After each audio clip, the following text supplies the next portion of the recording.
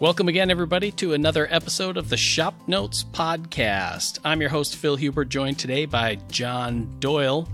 Logan Whitmer is on assignment. Today is episode number 136, where we talk about the things in the shop that we avoid doing. Today's podcast is brought to you by Shaper Tools.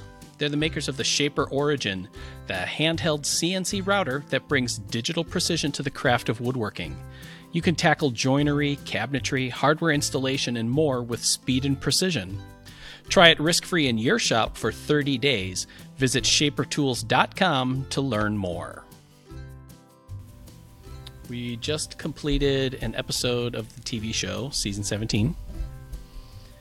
And as always, and I find this is to be the case in my own shop, and even when I'm working here, is that it's kind of chaos until the very end.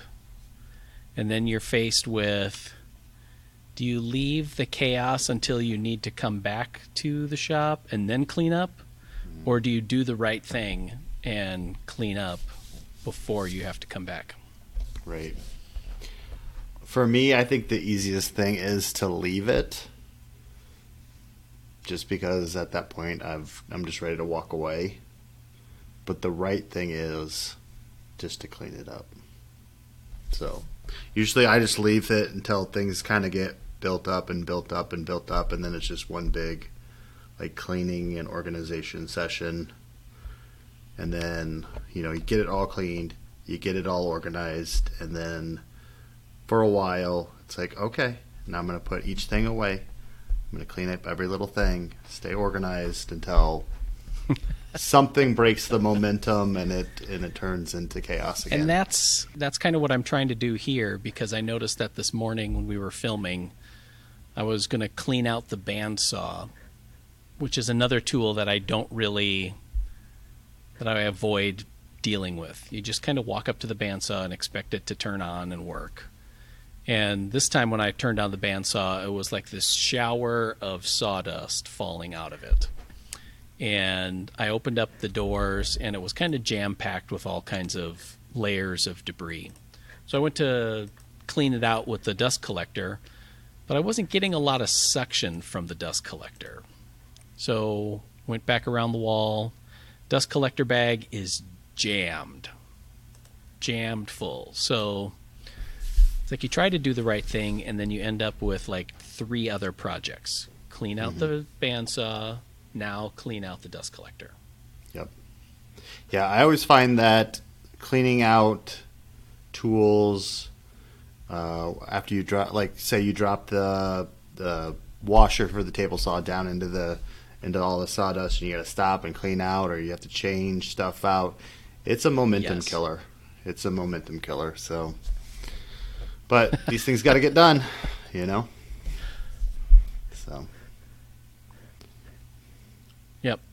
And I found when, like today, I didn't really want to do any of those things, but then I ended up just starting in on it, and that was emptying the dust collector bag. And then you kind of develop a momentum then, and it becomes a little cathartic, where it's like, this is the end of that one episode. We finished up Shop Notes, got that out the door for that issue.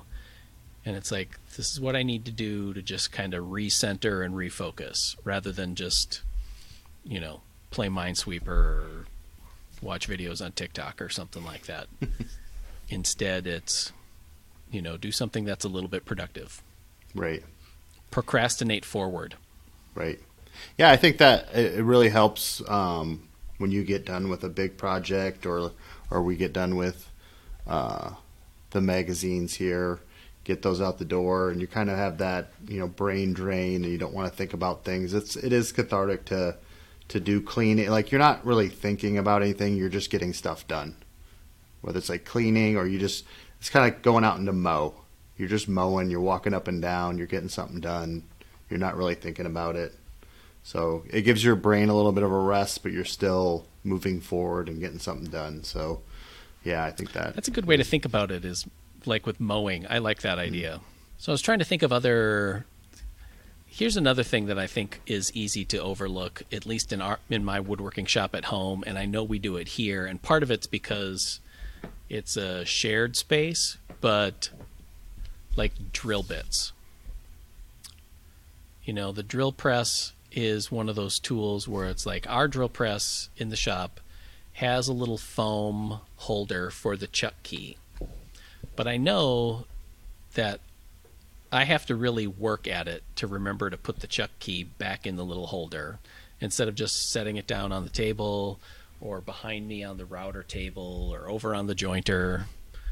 And then, when you're doing a bunch of drilling, you like pop out one bit, put another one in. So what do you do with the other bit? It should go in the drawer where it belongs, but it doesn't. It just goes on the little cart just below the drill press. And now we have like a laundry basket of drill bits. And then you go to find one that you're looking for, and it's like, I don't know where to start. Yeah, especially when we have several sets going on of bits, and it's like, which one? And then you like you said, you're throwing all those down there, and then it's like, which set did this go to? And you're trying to figure out, putting everything back together and all that stuff. So, and like you said, it's tough with a shared shop because it's like we're all guilty of just kind of throwing, stuff down and leaving it, and then somebody else will come along. It's like, well, I don't know if they're still using it, so I'm just going to leave it, and I'm going to throw my. So it's a continuous like piling of stuff until it finally breaks and we have cleanup time. I know in the magazine shop, Mark and Steve, if they have something set up on one of their tools, they have the little blocks of wood that say no or whatever, and things are, you just kind of know to leave it alone because you like having all of your limbs. But it's almost like you need like one of those signs for your dishwasher, where it's like a stop sign where you flip it one way and it says clean and the other side says dirty. It's like we need to do that for some of the tools in the shop here where it's like, it's okay, just keep using it. You can go right ahead. Even though it appears to be set up for something, I'm done with it. And yeah, right. Little sock that goes on it, like do not disturb type thing on the handle. I don't know. Is that a thing? Right. I don't know. Shop tips. We're thinking of shop tips here. I think that could be published. Yeah, there's no bad ideas, really. Right. You just throw out stuff. So anyway, getting the shop cleaned up. It was kind of fun. We did an episode on, almost done with it, on building shop tools, and I picked up it was one from Shop Notes years and years ago of taking a framing square and turning it into more of a woodworking tool by adding some wood pieces to the short leg of the square and putting a bevel gauge item on there and a little tab so it doesn't, can rest on the side of a workpiece. And I always thought that it was kind of a fun project and that it would be relatively easy to do. But it turns out it wasn't as easy as I thought because I was just trying to blast through it, and I ended up, miscutting a couple of pieces because I kind of mirror imaged some things and ended up having to remake parts, and it's always something to learn. Yeah. But I'm pretty happy with how it turned out, and it's kind of fun. It's fun being able to take a tool and make it your own. So I got it done mostly for what we needed for video, and then I was just in amongst the cleaning and straightening up here. I did some fine-tuning on some bits and pieces with it, so it's pretty fun that way. Yeah. So what do you have going on here, John? So what I'm working on lately is we've gotten our issue of Shop Notes out the door. We've started on the next issue of Woodsmith. Actually, next week we're starting photography already on that. So we're knee deep into Woodsmith, the next issue. So I've been working on a router and bit storage cabinet, which Mark did the honors of building the main case and drawers and the doors and getting all that done. And then I've been working on kind of making custom storage for the router bits and router accessories. So that's been kind of fun of just, going through all of our router bit sets and figuring out what would make for good general storage, good specific storage ideas, and kind of organizing all that stuff. So it's been an experience, and it's kind of cool to go through all the spare parts and stuff that we have laying around, nuts and bolts, and just scrapping stuff together. So it's kind of like when we do our reader's tips and stuff, just making it look nice, but using up all the spare parts. Right. What I think is kind of cool about that project is that you took, as the designer from it, you took a previous project that we had and adapted it, because we did a wall-mounted sharpening center. Mm-hmm. And then that was kind of where you started with the router bit, or the router storage thing. So what kinds of things did you modify as you made that adaptation? Like you mentioned, I kind of got inspiration for this sharpening station. It was from an older Shop Notes issue. And as far as the main case is concerned, I sized it a little bit differently so I'd have enough storage up top to put the extra routers and router bases and whatnot there. And then on the inside of it, I added some small drawers for odds and ends parts. And then incorporated a French cleat system for custom bit storage to keep sets of bits together, whether it's style and rail bits, or I think I have a set for all the rabbiting bit parts, keep the bearings and odds and ends all together. Slot cutter set, where keeping the extra cutters and bearings and odds and end tools and everything together. So kind of went with size, keeping the main construction the same, and then what was inside of the cabinet was kind of more customized for router bits and storage and accessories and whatnot. So it's what's on the inside that matters, Yes, that's exactly true. Yeah. I think what's interesting also that I like about it is that it's really easy to have a project, and we've done tips before about router bit storage, and it's just, mainly, Swiss cheesing some piece to corral all the bits. But with a router and some other tools, it's more than just bits.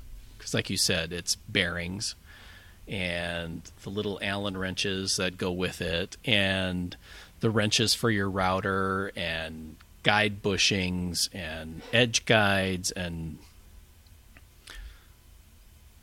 all the other assorted gear that you just, I don't know, that's easy to overlook or disregard or something like that. So It's kind of nice to be able to have something that thinks of all of those things.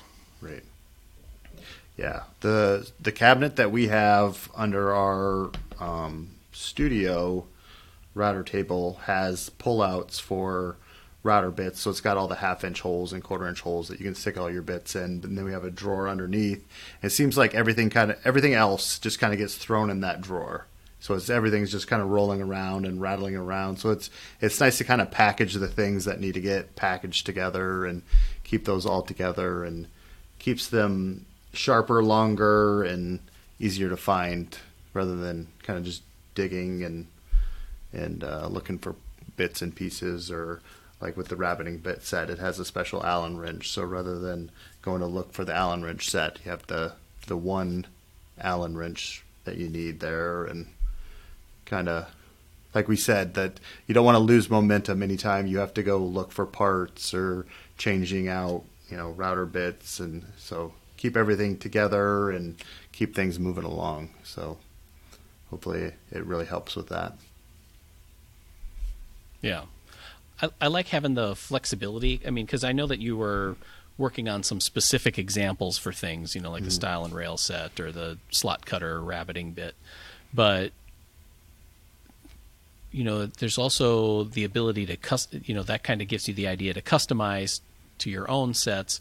But then also there's a flexibility where, when you're in the middle of a project, and you just kind of pull out a round over bit and you need to swap it out for a straight bit, like things don't have to go in their exact perfect spot in order to maintain the organization. There's enough extra holes and flexibility to be able to just find an empty hole, plop it in, everything's organized without it being like, the outlines of the tools on the pegboard wall kind of thing. Right. Yeah. Yeah. The other thing is everything, all of the little bit storage stuff that I did, I had everything so it's removable, so you can either take it down and have it on the little work area or take it with you over to your workbench and then bring it back and whatnot. So it's not just stuck in that cabinet. You can take groups of things with you and just, like you said, be more versatile and whatnot. All right. In other news, I was working on a mid-century modern dining room table for my sister recently and was finished with it, and it was sitting around here at the studio, and I was kind of worried about it getting dinged up or knocked around or whatever. So I finally got it delivered to my sister for in time for Thanksgiving. So that'll be kind of fun to be able to enjoy that with the family, and it was fun to see her reaction on it. So the next up project is the sideboard. I've mentioned that in past episodes, and I got a good start on it. I'm basically down to drawers and doors on it, which is kind of cool. I'll put a link or a photo of both of those projects as they stand now on the show notes page. So that's been kind of cool to see those projects. You'll also see the sideboard project in an upcoming issue of Popular Woodworking. So it's kind of fun now in a way that we have 3 woodworking magazines that we're working on. We got Shop Notes and Popular Woodworking and Woodsmith, and there's just a lot of collaboration and sharing ideas. That's kind of fun to be able to see how different people work and to see different personalities come out in each one of those titles. So we're having a few internet connectivity issues, so I think I'm going to cut this podcast short for today. I want to thank Shaper Tools for sponsoring today's episode of the podcast. They're the makers of that Shaper Origin. It's that handheld CNC. Looks a little bit like R2-D2 plus a router, and it brings digital precision to the craft of woodworking. You can tackle all kinds of stuff: joinery, cabinetry, hardware installation, and more. They have a thing going on right now where you can try it risk-free in your shop for 30 days. Check them out at shapertools.com. If you have any questions, comments, or smart remarks, I want to hear about it. And you can send those as an email to woodsmith@woodsmith.com or leave them in the comments section on our YouTube channel. And we'll see you next week, everybody, for another episode of the Shop Notes Podcast. Bye.